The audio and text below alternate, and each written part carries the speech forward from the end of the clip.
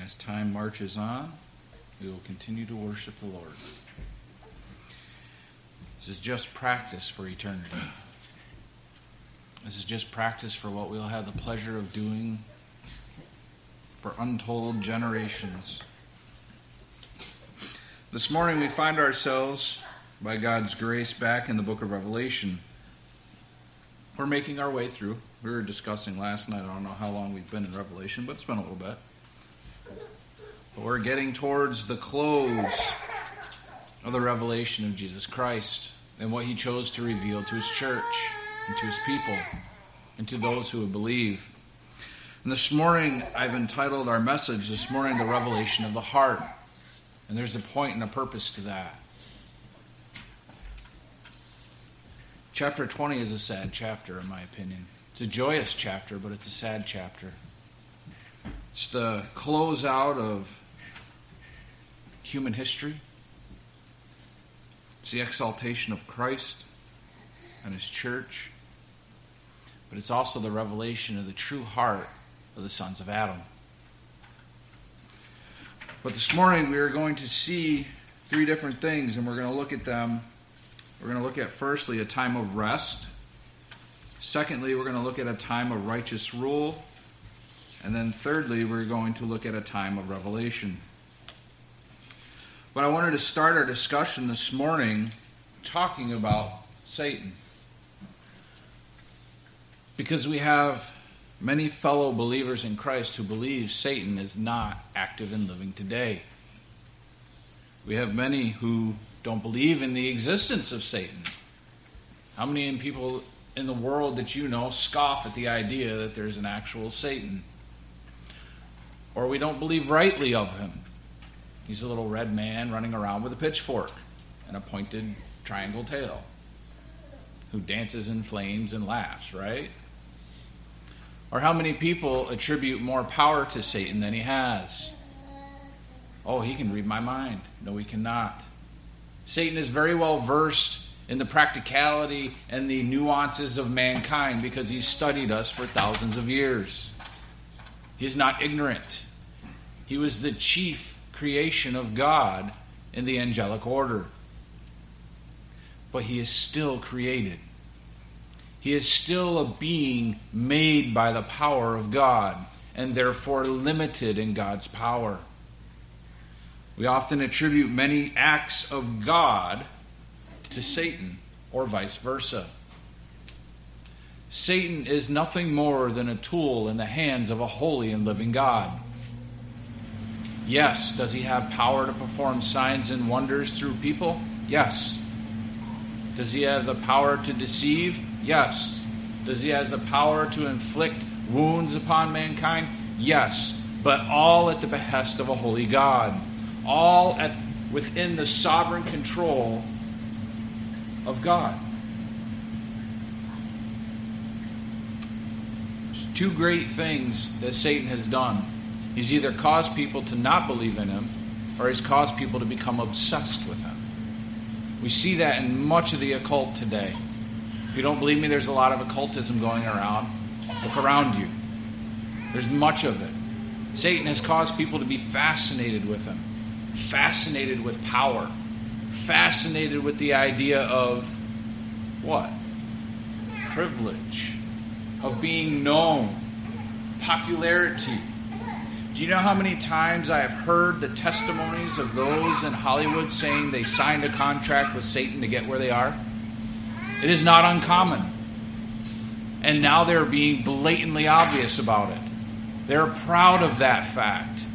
They have walked in the ways of the satanic to gain power and privilege and popularity. But what did the great John the Baptist, the greatest man Christ said who lived, what did he say? He must increase, I must decrease. To have a biblical view of God and of Christ, we must decrease that he may increase. Why? Because Christ is preeminent in all things, and he does not share his glory with another. So if we are seeking popularity and power and privilege and prestige, we are seeking Christ in the wrong way. We are seeking Christ in the way that Satan did, to put him under our feet that we might exalt our throne above the throne of heaven.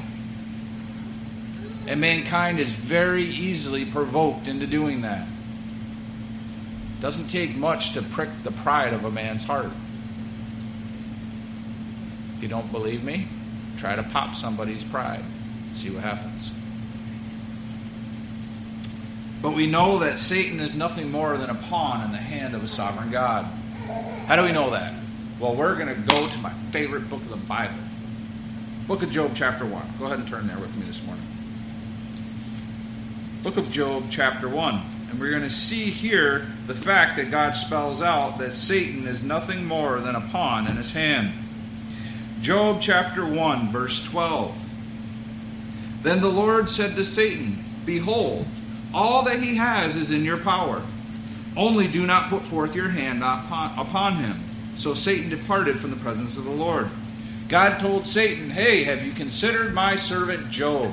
There is nobody like him upon the earth. And what is Satan's temper tantrum? He fears God for nothing, because you have set your hedge of protection about him. So what does God do? He says, Behold, all that he has is in your power. Only do not touch the man himself. So as much hatred as Satan has for the people of God, he cannot satisfy his bloodlust of Job. He can only touch the possessions of Job. And that in the limited context that God has set. And then in chapter 2, in verse 6, So then the Lord said to Satan, Behold, he is in your power. Only spare his life. So again, we see that God sets limits upon Satan. God uses Satan to his ends. And the interesting thing is pride blinds the heart. Pride blinds the mind. Why do I say that?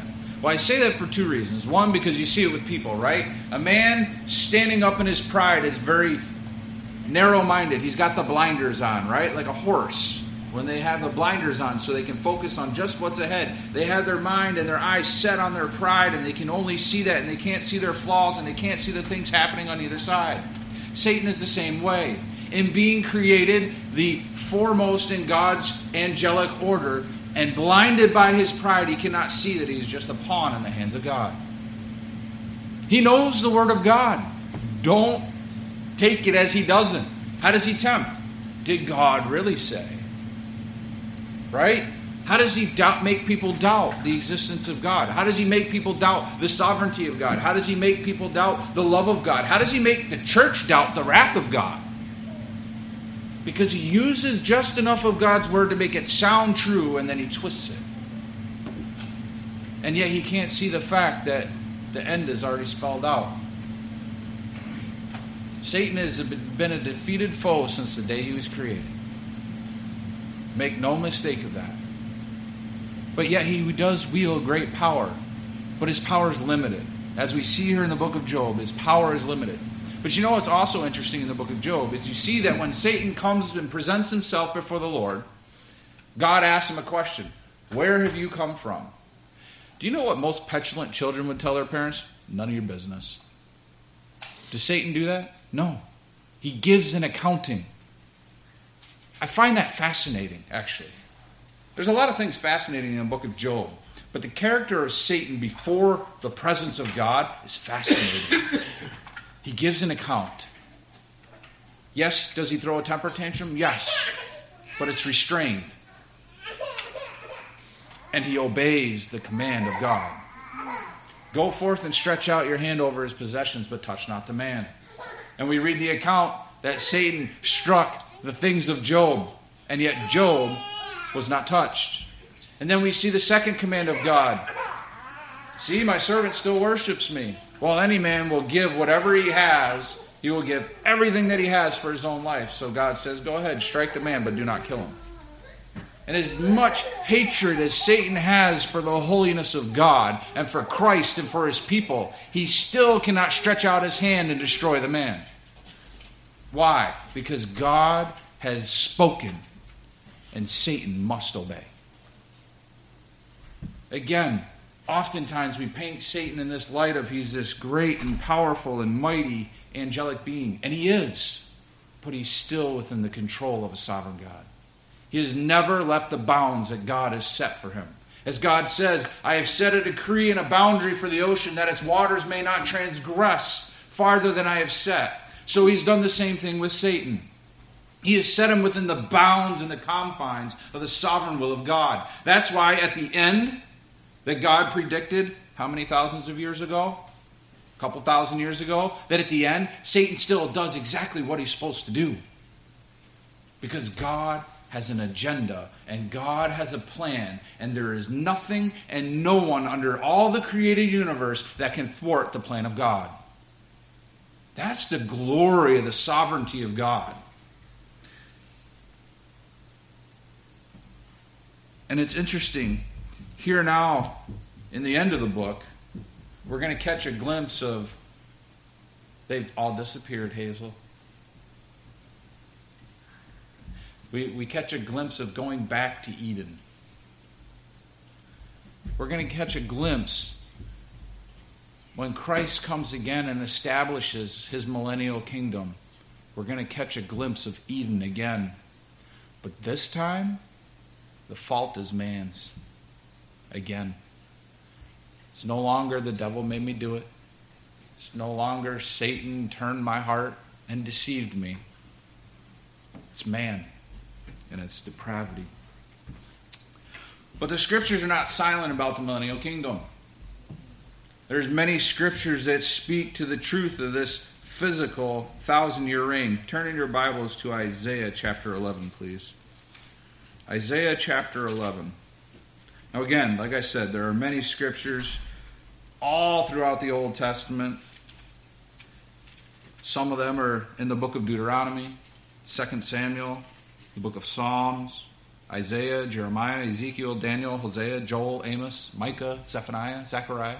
All these books proclaim the millennial kingdom of Christ.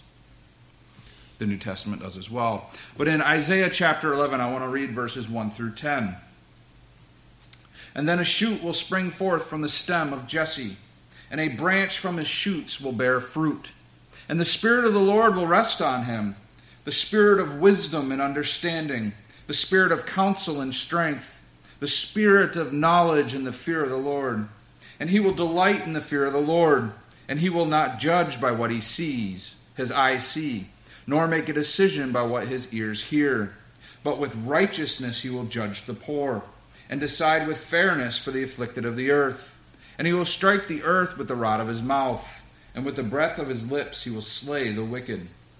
Also a righteousness will be a belt about his loins, and faithfulness the belt about his waist. And the wolf will dwell with the lamb, and the leopard will lie down with the young goat, and the calf and the young lion and the fatling together, and a little boy will lead them. Also the cow and the bear will graze together, their young will lie down together, and the lion will eat straw like an ox. The nursing child will play by the hole of the cobra, and the weaned child will put his hand on the viper's den. And they will not hurt nor destroy in all my holy mountain, for the earth will be full of the knowledge of the Lord as the waters cover the sea. Then in that day the nations will resort to the root of Jesse, who will stand as a signal for the peoples, and his resting place will be glorious. This is speaking of the millennial kingdom of Christ. This is speaking of the time when righteousness and the understanding of righteousness will be known in all the earth. We go back to an Eden-like garden where the whole earth will be in peace and unity and prosperity and health. We know from other passages, especially in Isaiah 60, where Isaiah says those who live only 100 years will be considered a child. We'll get to that a little bit later. But we see the fact that the whole earth is full of the knowledge of the Holy One. And we see that there is peace and harmony even between man and animals. I don't know about you, but I haven't seen that yet. I don't know about you, but I haven't seen a wolf go in with a lamb and not eat it. Or a child play with a cobra and not get killed. Or a little boy leading a lion around. Haven't seen that yet. John Bright he had this quote. He says, "The Bible is one book, and had we to give that book a title, we might with justice call it the book of the coming kingdom of God." The whole Bible is about the coming kingdom of Christ and of His righteousness and of His rule and of the glory of the Father through the ruling righteousness of the Son. That will culminate one day in a literal 1,000-year reign of Christ. I'm going to take just a short time because I could get into this for hours, but I won't. There are actually 3 millennial views, right? There's premillennialism, which is where I stand, just in case you guys wanted to know. Premillennialism says that Christ will come and establish a literal 1,000-year reign. I stand upon that. It's a literal interpretation of the Scripture. You cannot, and the other 2 views also concede the fact that if you take Scripture literally, you have to believe a premillennialism view. But if you don't take Scripture literally, you don't have to. The second view is postmillennialism. That was very popular in the 18th and 19th century when you had the Age of Enlightenment, the Industrial Revolution, you had Darwinism, you had a lot of peace and harmony supposedly in the earth. But you know when postmillennialism died after World War II? Why? Because the postmillennial view preaches the fact that Christ will only come back when the world is at its best. That Christianity, the world will be so Christianized, it will be at the pinnacle. It's saying that right now we have the millennium going on, and as we move the world into believing in Christ, it will become so good that Christ can come back. That's the belief of postmillennialism. That after the millennium, Christ will come back. Again, that idea died out mostly right after World War II.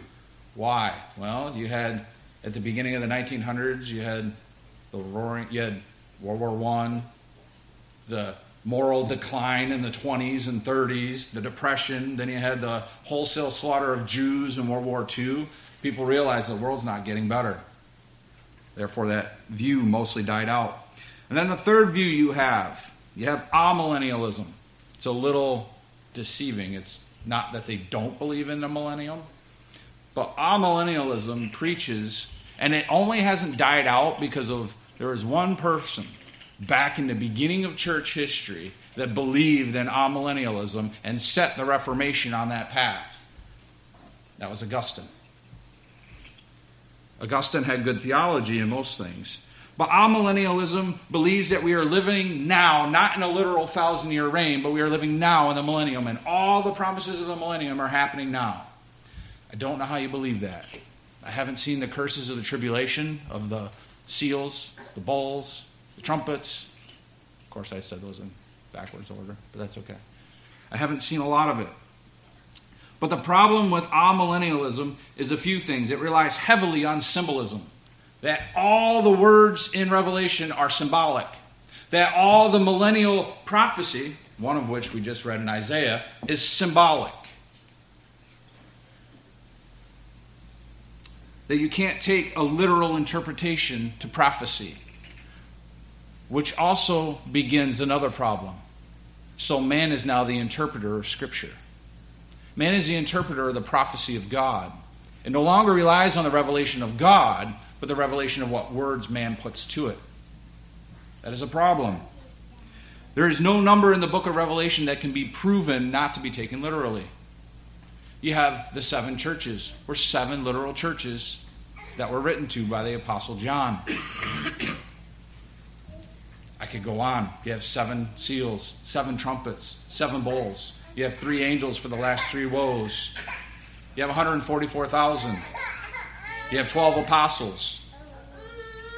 So on and so forth. I could go on for a while, but I promised I wouldn't. But they also believe a very dangerous fallacy that Satan is bound now. That goes against Scripture. That goes against the Word, that Satan is the enemy of the church, and that he is living and active. But I'm going to go to one passage of Scripture, and then I'll put this to rest. Go to Luke chapter 1. We're in the Christmas season, so it's kind of fitting, right? Luke chapter 1. This is the danger that is posed by amillennialism. And yes, there are some godly teachers that believe it. Bodhi Bacham is one. But here we go. In Luke chapter 1, verses 31 through 33, this is the message that God sent through Gabriel, the angel, to Mary. And the angel said to her, "Do not be afraid, Mary, for you have found favor with God. And behold, you will conceive in your womb and bear a son, and you shall name him Jesus.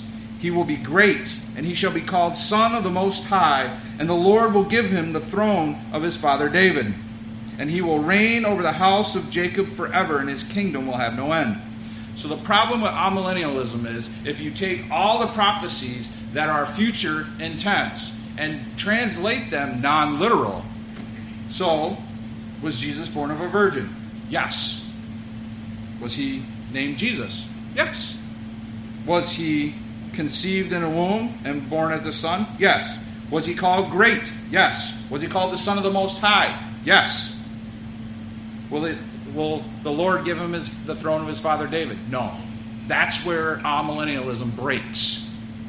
Because if Christ doesn't gain the literal throne of David, because the millennium doesn't happen, you have to break this prophecy of Christ up into this part's literal, this part is not.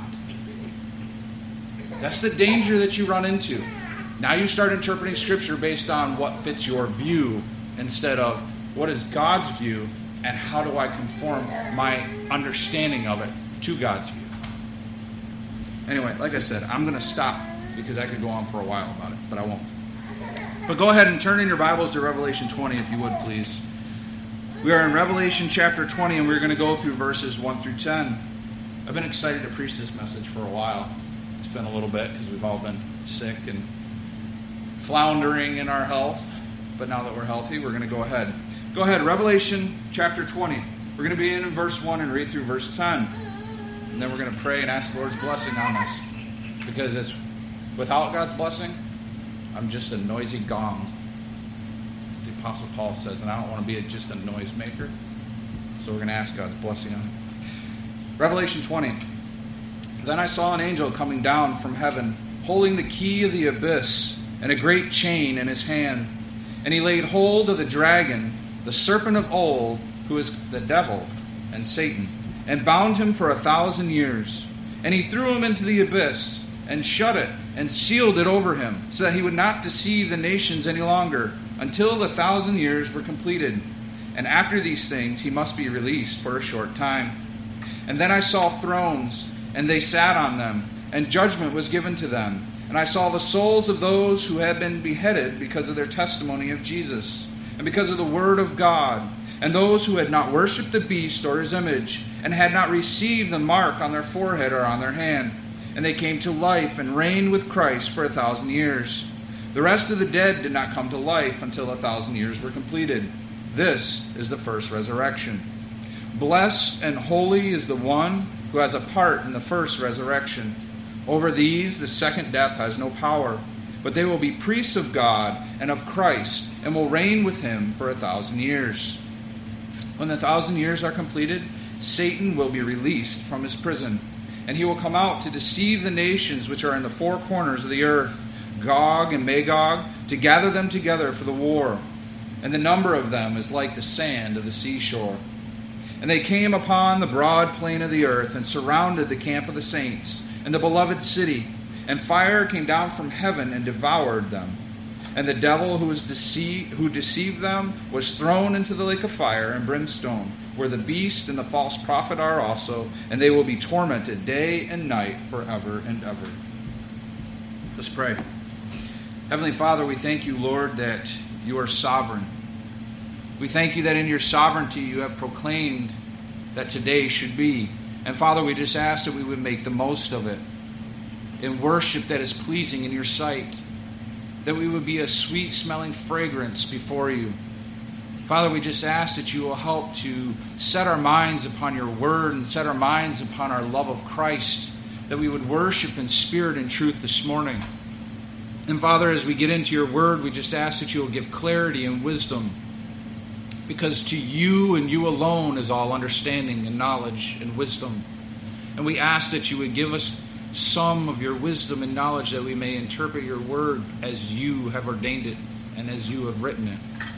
And Father, we just ask that you will give us wisdom to walk faithfully each and every day in the power of the truth of your word, in the power of the resurrection of Christ, because we have been washed and set free of the bondage of sin, that we have been washed by the blood of the Lamb. And Father, we just give you praise and glory in Jesus' name. Amen. If you haven't noticed, the phrase 1,000 years is mentioned 6 times in this little 10 verses. It's important. It's significant. But here we are going to start looking at some of the beauty of what's happening, but also the heartbreak that's happening. So as I said, this is a revelation of the heart. But in verses 1 through 3, we're going to look at a time of rest. A time of rest.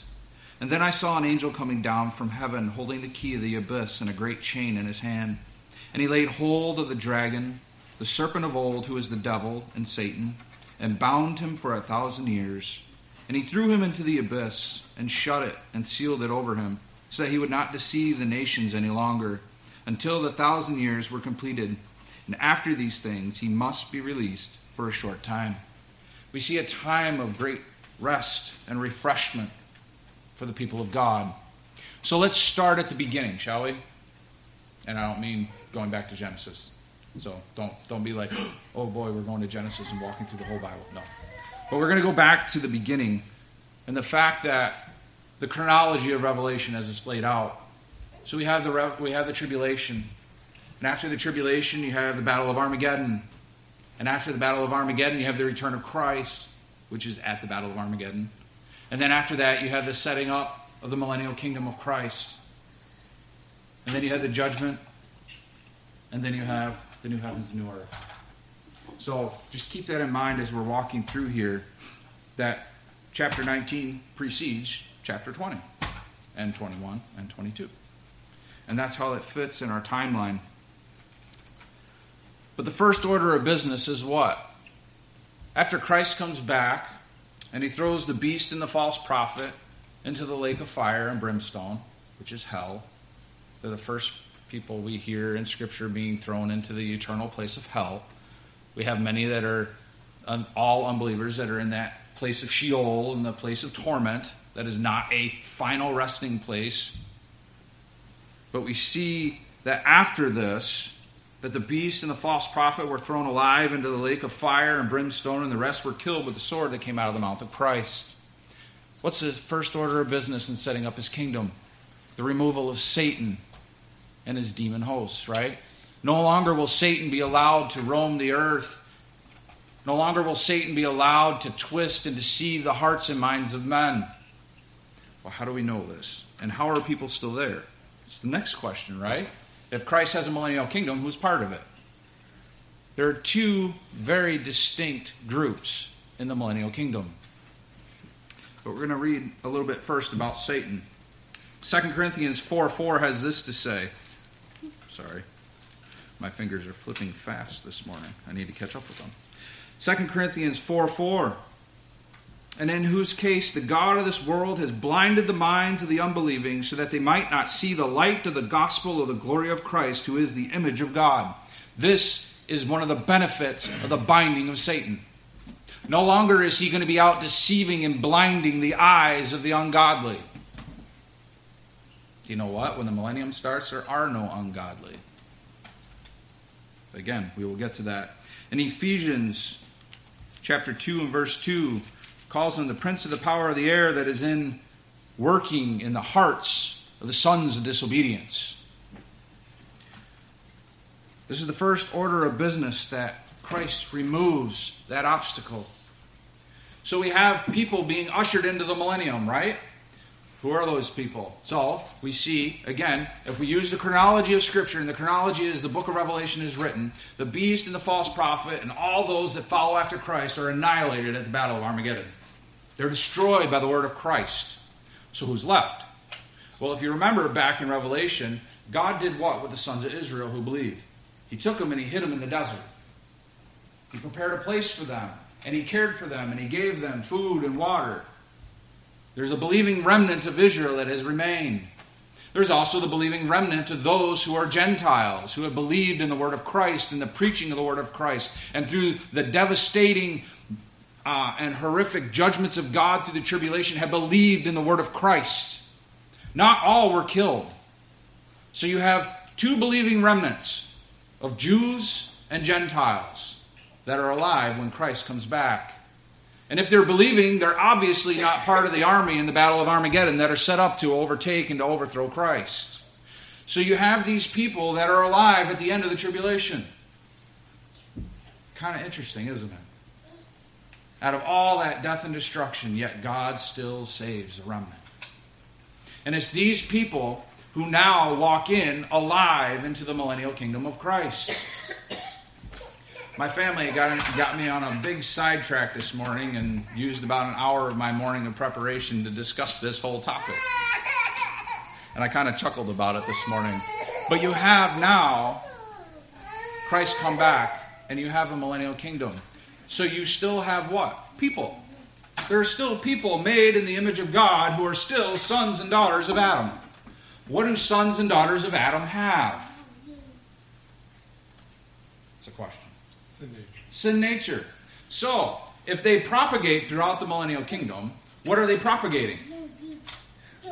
The sin nature of man. It has not gone away. And that's one of the fallacies that some people hold to in the millennial kingdom, that it will be perfect without sin. It will not. Psalm 2 tells us what? That Christ will rule the nations with a rod of iron.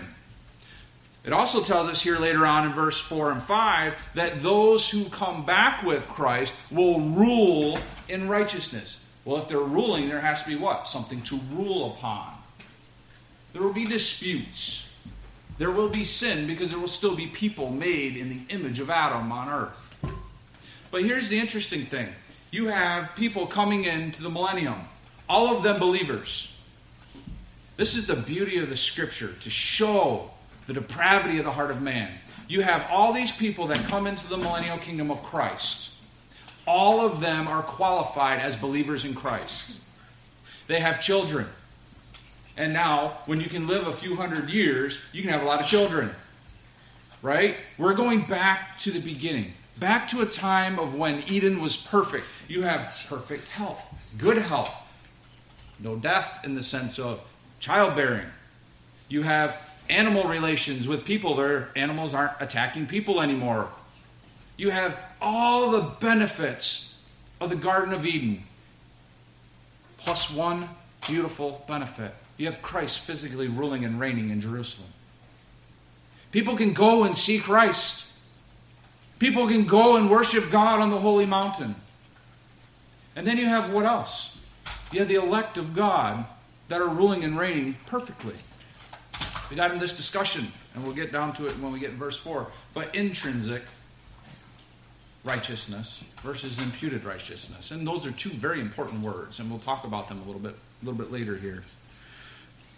But as Christ has now removed the great enemy of the church and the great enemy of God's people, people have no excuse. People have Christ physically reigning. What happened when Christ came the first time? People saw God. People saw God in the flesh, and yet they still rejected Him.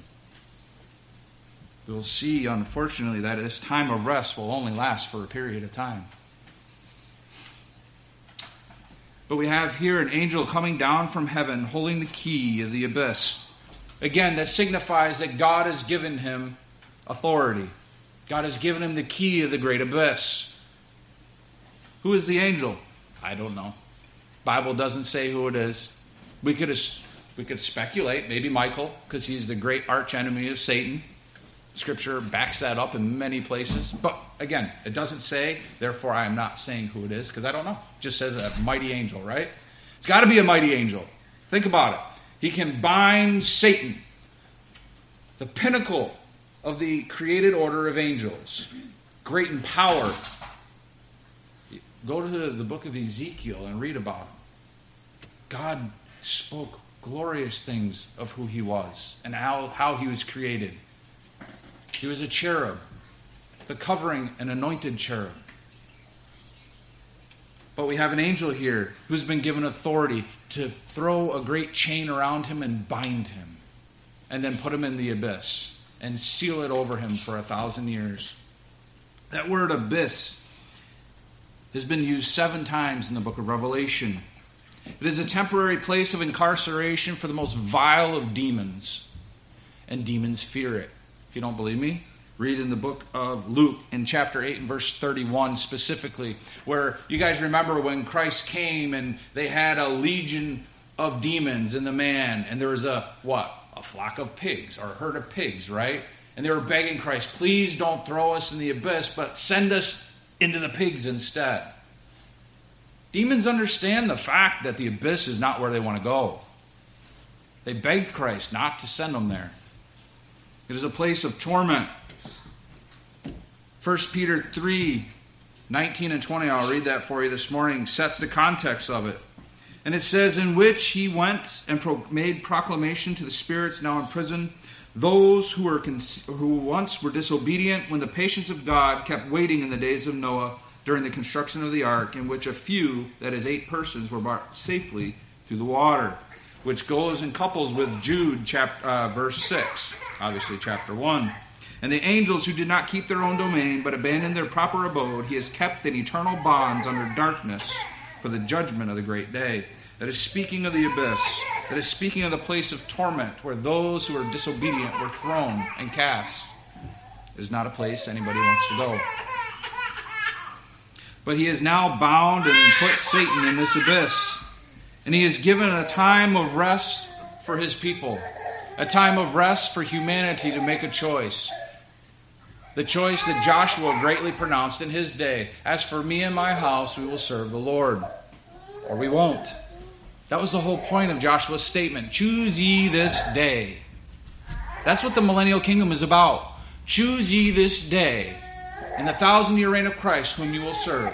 Christ or self. Because again, those are the only choices that we have.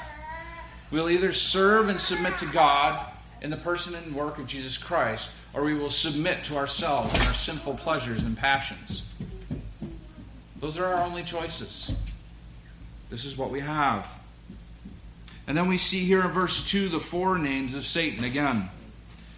He laid hold of the dragon. That word dragon for Satan has been used 12 times thus far in Revelation.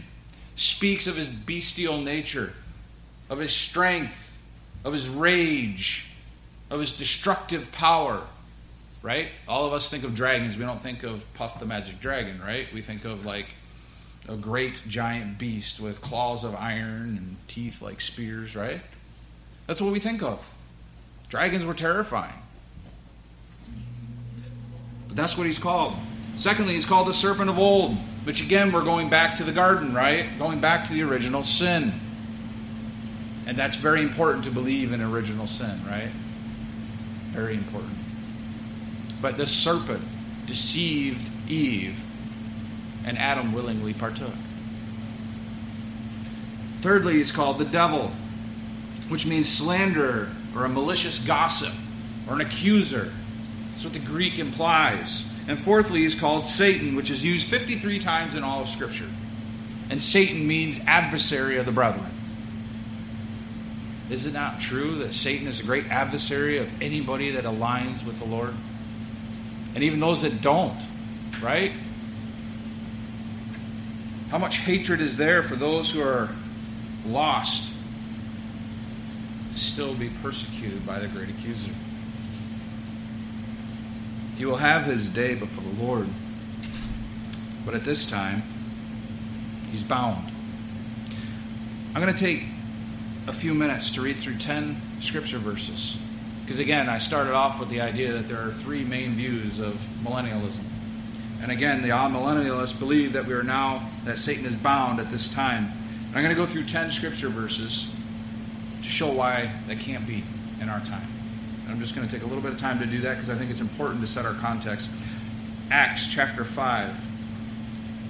Acts chapter 5 and verse 3. But Peter said, Ananias, why has Satan filled your heart to lie to the Holy Spirit and to keep back some of the price of the land? Satan could not be bound if he has filled the heart of Ananias to lie against the Holy Spirit. 2 Corinthians chapter 2. 2 Corinthians chapter 2, verse 11. So that no advantage would be taken of us by Satan, for we are not ignorant of his schemes. This is Paul speaking to the church. If we are not ignorant of his schemes, if he's scheming, he's obviously active. 2 Corinthians 11, verse 14. 2 Corinthians 11, verse 14. And no wonder, for even Satan disguises himself as an angel of light. Again, Paul is speaking in terms of the here and now. He's not speaking in past tense. He's speaking of now. James chapter 4. 2 Corinthians chapter 12, verse 7. Because of the surpassing greatness of the revelations, for this reason, to keep me from exalting myself, there was given me a thorn in the flesh, a messenger of Satan to torment me. To keep me from exalting myself. Even Paul acknowledged the fact that God uses Satan for his great glory and his purposes. To keep him humble and from exalting himself. James chapter 4. James chapter 4 and verse 7 says this: Submit therefore to God. Why? Resist the devil, and he will flee from you. If James is talking to the church, and he's saying resist the devil, that means he's there, he's active. He's seeking to bring down the church. 1 Thessalonians 2. 1 Thessalonians 2, verse 18.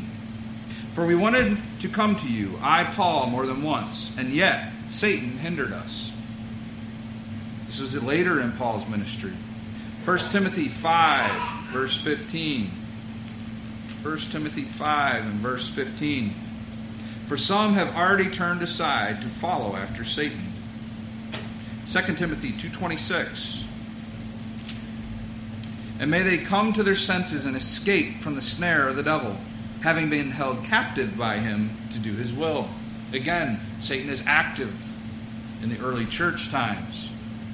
Colossians 1 and verse 13. Colossians 1 and verse 13. For he has rescued us from the domain of darkness and transferred us into the kingdom of his beloved Son. Therefore, there is an active moving of the people of God as you come to Christ out of the domain of darkness, out of the world and realm of Satan, and into the beloved kingdom of his Son. And then Ephesians 2:2. I'm going to end it right there for this. But Ephesians 2:2. In which you formerly walked according to the course of this world, according to the prince of the power of the air, of the spirit that is now working in the sons of disobedience. And there are many other scriptures. I could go on and on, but I'm not going to. Like I said, I chose 10 just to set that time. But we have a time of rest from the work of Satan in the millennial kingdom. Which leads us to our second point this morning, and it's a time of righteous rule. A time of righteous rule, verses 4 through 6. And I saw thrones, and they sat on them, and judgment was given to them. Excuse me.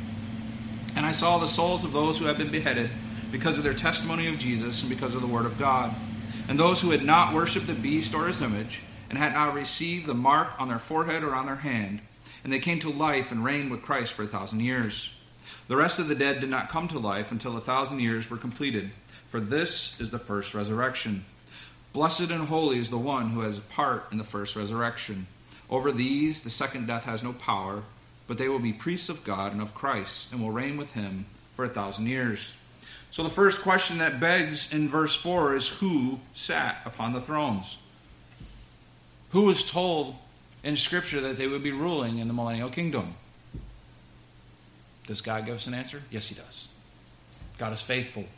God does not keep it a secret. So the first group, there are 4 groups altogether.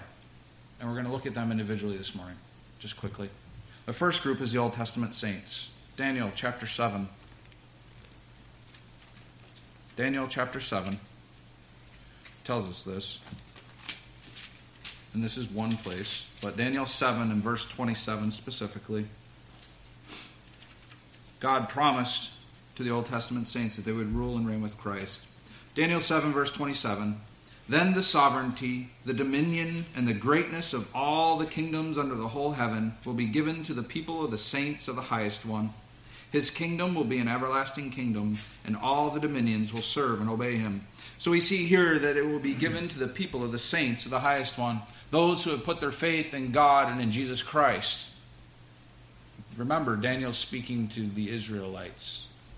He is speaking of those who have come to the knowledge, a saving knowledge of Jesus Christ in the Old Testament days. So the Old Testament saints will be ruling and reigning. Christ also said the apostles will rule and reign with him. In Matthew chapter 19, and verse 28, Jesus said this, "And Jesus said to them, Truly I say to you, that you who have followed me in the regeneration, when the Son of Man will sit on his glorious throne, you shall also sit upon 12 thrones, judging the 12 tribes of Israel." That word regeneration is another word for the millennial kingdom. There are a lot of different words in Scripture that are used of the millennial kingdom. So that we have the Old Testament saints and the apostles. Thirdly, we have the church or New Testament believers, and there's scriptures all over the place, right? And I'm just going to look at a couple really quickly. 1 Corinthians chapter 6. In 1 Corinthians chapter 6, the Apostle Paul, admonishing the church in Corinth, and he admonished them often, but in verse 2 he says this, "Or do you not know that the saints will judge the world?" So how do you judge unless you rule, right? And then later on in the book of 2 Timothy, Paul had this to say. In 2 Timothy chapter 2 and verse 12, Paul said this, "For if we have endured, we will also reign with him. But if we deny him, he also will deny us." Again, that idea of endurance and reigning with Christ. Revelation is full of that. In Revelation 2:26 and 3:21, Christ says in there, "To him who endures will have the right to rule with me. Will have the right to sit upon my throne and rule, if I have had to sit upon my Father's throne and rule with him." Chapter 5 and verse 10 in Revelation, and I'll read that one for you because it establishes the fact that it is an earthly kingdom. Chapter 5, verse 10, "And you who have made them to be a kingdom and priests to our God, and they will reign upon the earth." He's very specific. It is an earthly ruling and reigning. There is an earthly kingdom that is yet to come. It's one we look forward to. But again, there's a fourth group. And that fourth group is set forth here in our passage this morning. And it's those who held to the testimony of Jesus Christ. In verse 4 it says, "And I saw the souls of those who had been beheaded because of their testimony of Jesus and because of the word of God, and those who had not worshipped the beast or his image, and had not received the mark on their forehead or on their hands. And they came to life and reigned with Christ for 1,000 years." The word beheaded, it actually means to chop off with an axe. That's what the Greek means. It's just very vivid for execution. Those who oppose the beast and his image. Well, how do we know that's true? Well, as we've read already previously, that the beast and the false prophet will put to death those who refuse to worship his image. Those who refuse to bow the knee to Satan and to worship Satan and Antichrist will be killed for their faith in Jesus Christ. Those who do not receive the mark of the beast on their forehead or on their hand, some of them will starve without food because you cannot buy or sell without the mark. Some of those will be chased down and hunted. Why a mark on the forehead and the hand? It's very distinguishing. It's very easy to see. It's right there. It's hard to conceal the fact that you don't have the mark. It makes it easy for them to persecute the people of God. But here we also see another thing. And again, I'm going to go back to those two words I use. Imputation and intrinsic. And they mean two totally different things. Right now we have the imputed righteousness of Christ. We are not perfect. We're not holy.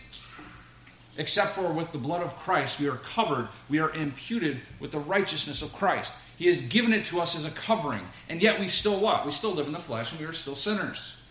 If you don't believe me, hang around me for a while. And I don't mean that as a boast. I mean that as a failure. I still live in the flesh. I still fail. I'm not perfect. None of us are perfect. If you don't believe me, watch Little Ones for a while, right? You don't have to teach them how to sin. They've all learned it. How? Because they have the imputed nature, the intrinsic nature of Adam.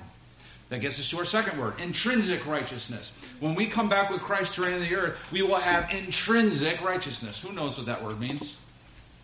Intrinsic. Anybody? Built in. Built in, yeah. We will be perfect. Not because we have now the imputed righteousness of Christ, but we will be like the angels and have intrinsic holiness. We will have a holiness of our own. Why? Because God designed us that way. God designed us when we go to be with Him that we will put off the flesh and we will put on the immortal. And putting on immortality, we will be made perfect. We will have intrinsic holiness. Therefore, when it says that we will come and we will judge the earth, we will judge in perfect righteousness. We will live in perfect righteousness. We had this discussion this morning in my house. Most of us aren't going to be able to wrap our heads around the fact that we'll be perfect, living among those who are not. It's difficult, but it's true. The Scripture tells us that. Those who have faith in Jesus Christ will come back and rule and reign in righteousness along with Christ. So we will continue to do what we've been admonished to do in Scripture. Worship God and give Him glory. And make known His name in all the earth. We will continue to do that. It will not be a less of a job of doing that. We will still be a kingdom of priests and ministers to God. How? By making His glory known in all the earth. We will have that opportunity to do that without the hindrance of our sin, without the hindrance of our flesh. And people who are here still are still sinners. Because again, like we talked about earlier, you still have people that have been ushered in out of the tribulation into the millennial kingdom. They will still bear the image of the flesh and the image of Adam. They will still be fallen. And their children, as our children, are not intrinsically righteous because they're born into a Christian family. They have to choose and whom they will follow this day. They will have to choose Christ. They will have to submit to the blessed blood of Christ. That His blood is what saves. His blood is what washes us anew. His blood is what makes us righteous before a holy God. His blood is what saves us from the eternal wrath of God. They still have to make that choice. And here, in a time of righteous rule, you still have those who choose not to follow Christ. Why? Because people love their sin. It's no different then than it is today. People love their sin. People hunger for it. What did God tell Cain? Sin is crouching at your door, but you must learn to master it. Mastering something takes time. It takes effort. It takes intentionality. And if we're not willing to do that, we will fall. And we will be bound under that mastery. It's no different in the millennial kingdom. People will still have to choose whether they follow Christ or whether they won't. You know what's awesome? Because the Bible says that there will be a full knowledge of God in the earth, which is why the animals act the way they do in the millennial kingdom. Where a kid can play in a viper's hole or with a cobra and it's not a problem. Where the lion and the lamb can lie down together. Where the lion will eat straw like an ox. Ain't seen that yet either. But yeah, during this time, God will remove the tempter. God will remove Satan. Why? Because God still shows His glory and His justice. And still shows the fact that man still will choose his sin even left to himself. Live in a perfect world and everybody's like, oh, if we live in a perfect world, we'll be right. We'll be good. No, we won't. It's the whole point of the millennial kingdom. That man is still a sinner. Why? Because he still goes back to the garden. When Adam and Eve sinned, that is still the heart of man. How can we say that? Well, Adam and Eve were made perfect. They were made in the image of God without sin and without a knowledge of sin. And they still chose to sin. Man will still choose to sin in the millennium. But there's a differentiation of believers and unbelievers here. And we get to, again, another of our Beatitudes. Blessed and holy is the one who has part in the first resurrection. For those of us, sometimes this passage can get a little tricky to interpret or to understand.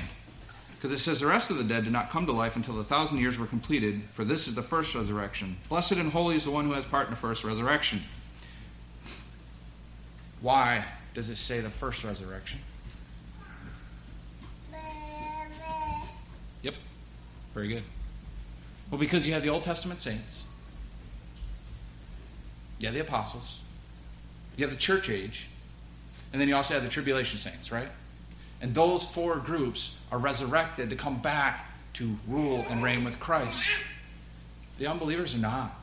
They're still waiting their day in God's court, which we're going to get to, Lord willing, next week. The unbelievers are still not resurrected. Why? Because God has done away with that on the earth, right? Mostly. He's done away with the influences of sin, and yet man's heart is still sinful. Man still needs to bow the knee to Christ. He cannot live in his own.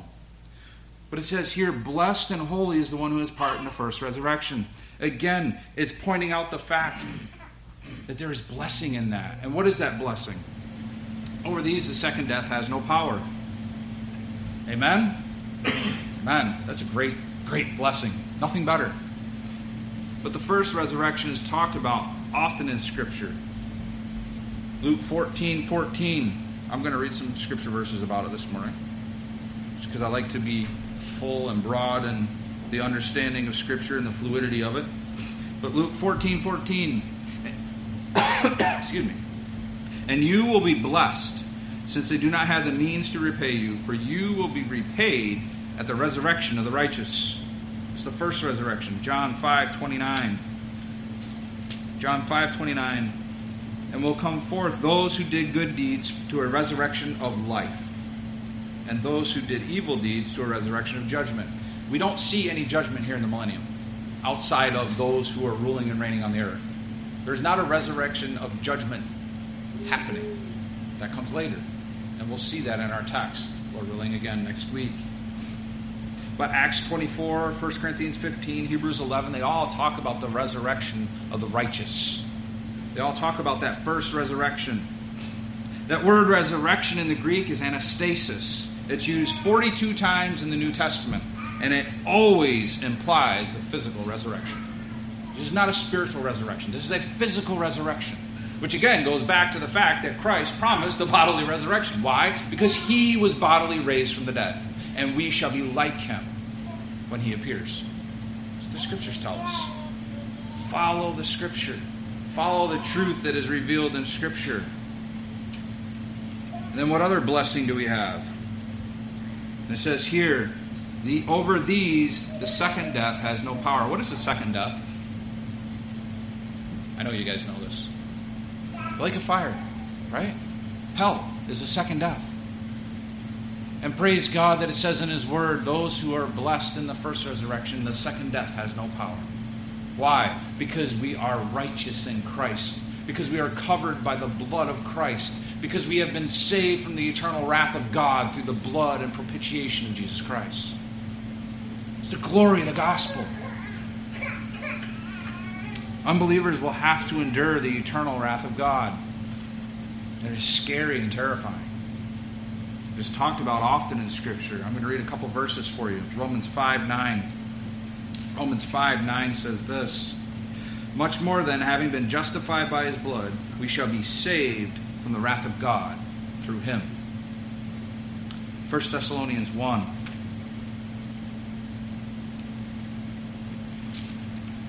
1 Thessalonians 1 and verse 10. And to wait for his Son from heaven, whom he raised from the dead, that is Jesus, who rescues us from the wrath to come. And then 1 Thessalonians 5:9. For God has not destined us for wrath, but for the obtaining of salvation through our Lord Jesus Christ. It's the beauty of the blessing of those who partake of the first resurrection. They have been saved from the wrath of God. So what will our role be in the millennial kingdom? I'm going to read a verse from 1 Peter. Peter gets down to it. 1 Peter chapter 2 and verse 9, he says this: but you are a chosen race, a royal priesthood, a holy nation, a people for God's own possession. Why? So that you may proclaim the excellencies of him who has called you out of darkness into his marvelous light. That is not just for here and now. That will also be part of the millennial kingdom, because there will still be people that are unsaved. Again, we go back to the idea of the understanding of the millennium. It's occupied not just by the righteous that comes back with Christ, but those who made it through the tribulation, those who made it through the devastating judgments of God, who have, through faith in Christ, were ushered into the millennial kingdom. But they will propagate and proliferate throughout the earth. For a millennial kingdom, 1,000 years you have people marrying and having children and bearing fruit and being healthy and living healthy. Think about it. Think about from the time of Adam to the time of Noah. How many people filled the earth in that short period of time? A lot of people, right? Think about Methuselah, man that lived the longest, right? 969 years. Didn't quite hit 1,000, but he was really close. Think about how many generations he saw. How many generations of his offspring he saw. Now take an entire world and propagate that out. It's huge. The earth is going to be filled with people. You're not going to have natural disaster. You're not going to have animal attacks and death. You're not going to have disease. You're not going to have starvation unless you have rebellion. Because the scripture also talks about in the millennial kingdom that Christ will not send rain on the unrighteous, those who rebel. Christ will put down rebellion. How do we know that? Because it says if they do not live till 100 years old, they will be considered accursed and a child. Christ will rule with a rod of iron. That is not metaphorical.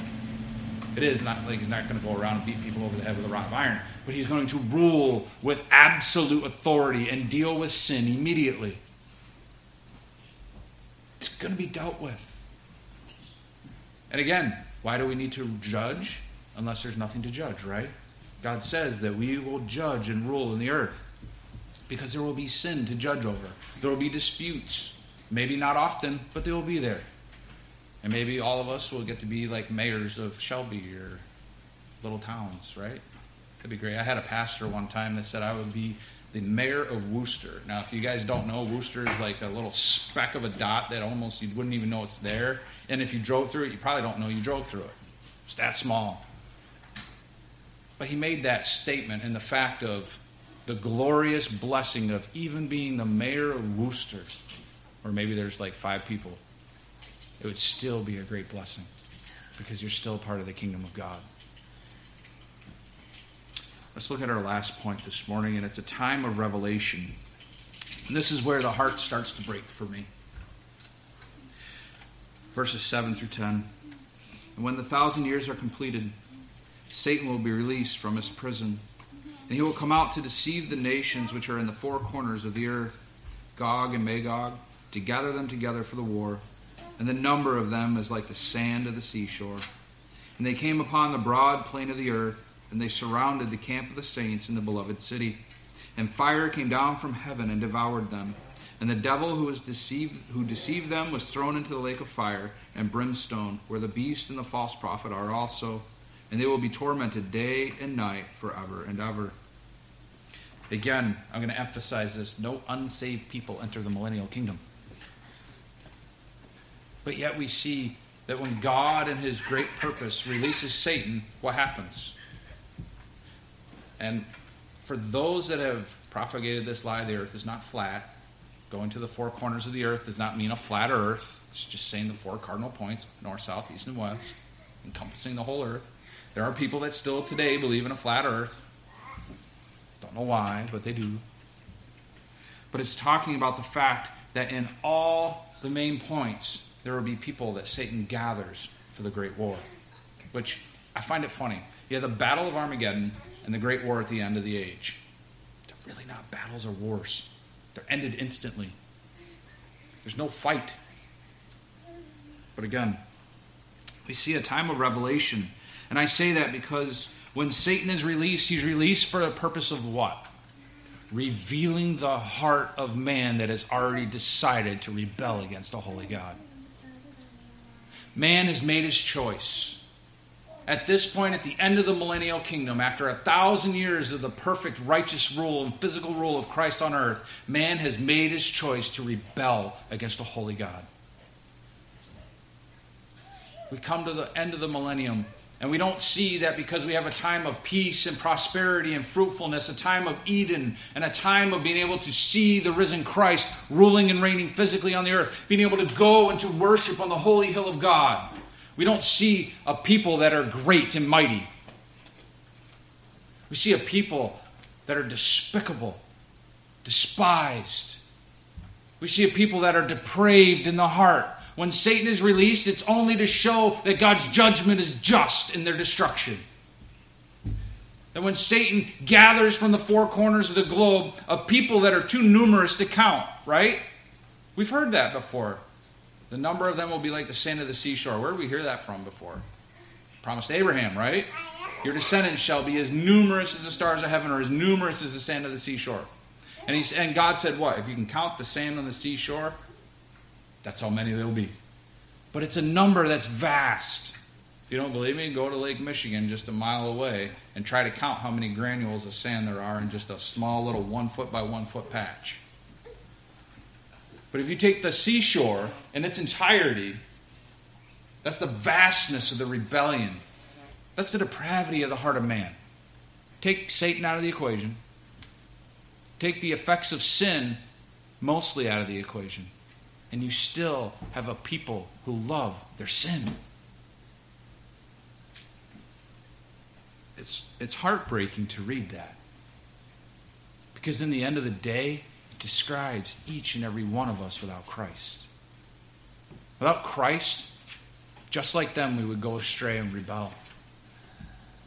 Again, it goes back to when the Pharisees mocked Christ on the cross. Come down from there and we'll believe in you.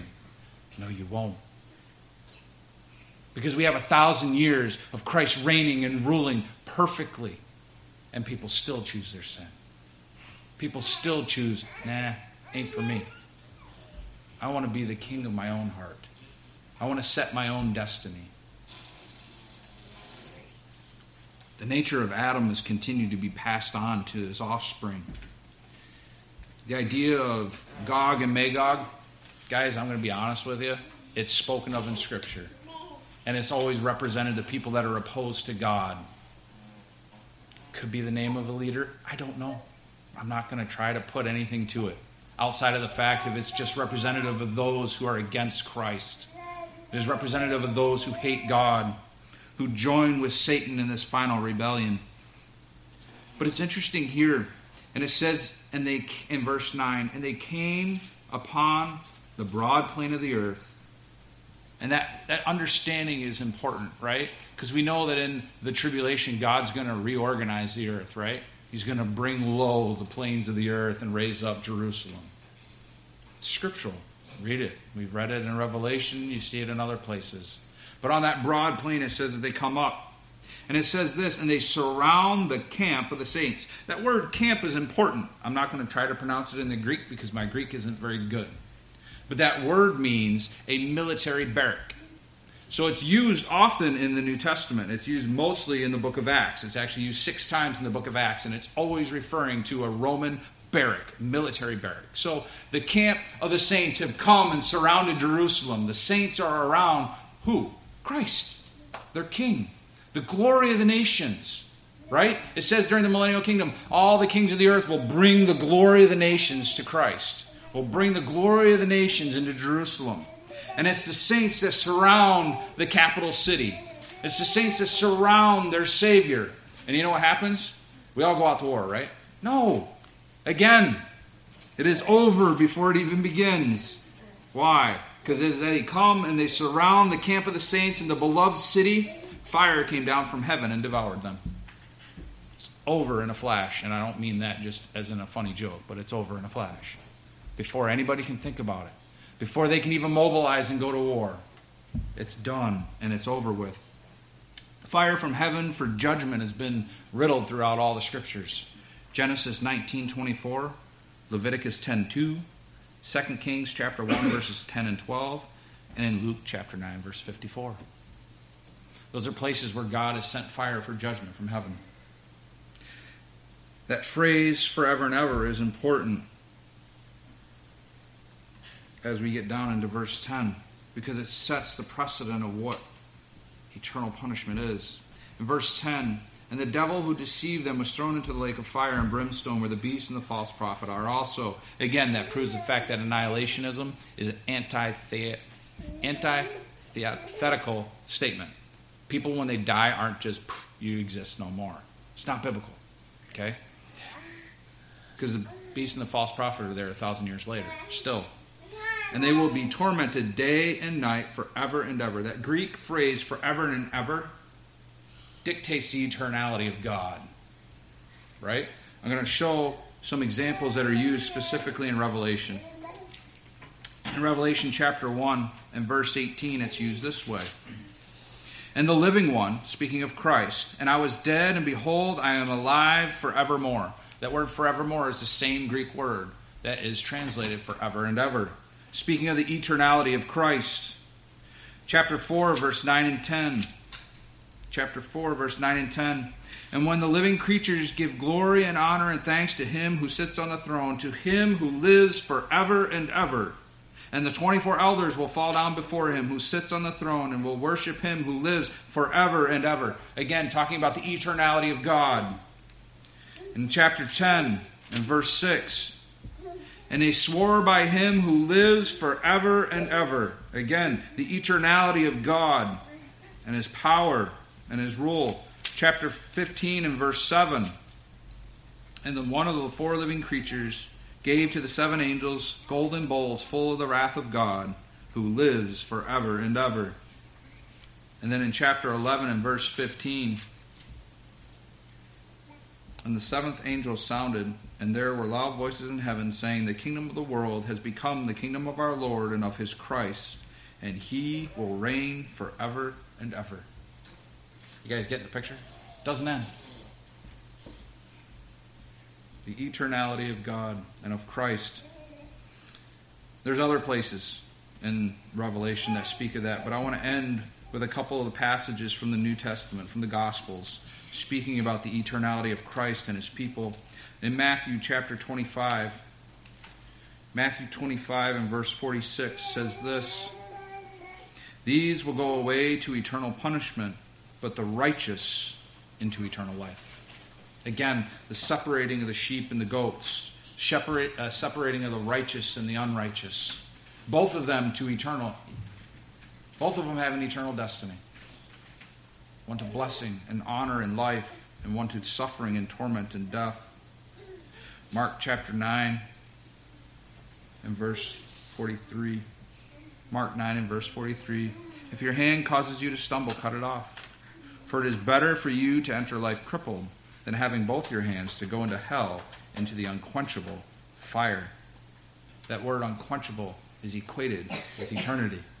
You can't put it out. It's not going to stop. It's a place of torment and agony, and I could go on with a lot of different verses, but I'm not going to. But I want to end with a thought that Peter had that continues to help us to see what we're moving towards. In 1 Peter chapter 1 and verse 4, actually I'm going to back up to verse 3. Blessed be the God and Father of our Lord Jesus Christ, who according to his great mercy has caused us to be born again to a living hope through the resurrection of Jesus Christ from the dead, to obtain an inheritance which is imperishable and undefiled and will not fade away, reserved in heaven for you. That is where we stand. We have the blessing of an eternal blessing that will not fade away, that will not be corrupted, and that will stand for all ages throughout our eternity, to the glory of God and to the glory of Christ. That's the message. Again, man is made in the image of God, therefore he is not just flesh, but he's spirit, and spirit is eternal. You have two destinies, both of them eternal, and both of them made by a choice. Choice of belief in the righteousness of Christ and the sufficiency of the blood, or a choice of eternal damnation and torment and agony, knowing that you made the wrong choice. knowing that you followed after the sinfulness of your heart. Those are the choices that we have. And that's what this proves, is that man, even left to his own devices in a perfect setting, can still choose his sin, because man still loves his sin. But we, who have been called and chosen of God, can love righteousness and peace and have joy in our hearts because of that. Let's pray this morning. Heavenly Father, we thank you, Lord, for this day, the day in which we can celebrate the fact that we have moved out of the domain of darkness and been transferred into the kingdom of your beloved Son. That you have removed the blinders of our adversary, the devil. That we can see the truth of your word and we can worship you in spirit and in truth even now. Father, we thank you for the blood of Christ that was sufficient to cover my sin, that was sufficient to cover the sins of those who would believe for all ages. But Lord, in that sobering reality of our joy, Father, may we take heed to ourselves. May we continue to walk in faithfulness, but may we also continue to make sure of our calling, that we would continue to test ourselves to see that we are in the faith. Father, in a time of great rejoicing and rest, where our adversary is taken away, where righteousness rules and reigns perfectly, Lord, even in that, man continues to show his utter depravity. That he will continue to choose and love his sin. That he will continue to hide the joy in his heart and his pride and in his rebellion against Christ. Father, we just thank you that you have brought us out of the domain of darkness. We thank you that you have given us the light of life, that you have given us of your Holy Spirit as a marked promise and seal, that we are children of the God Most High, of our King and our Lord and our Savior, Jesus Christ. Father, we just ask that you would be glorified and honored through your word today, and that you would continue to spur us on all the more to faith and godliness, to obedience to Christ, which shows and proves our love day in and day out. And we give you praise and glory in Jesus' name. Amen.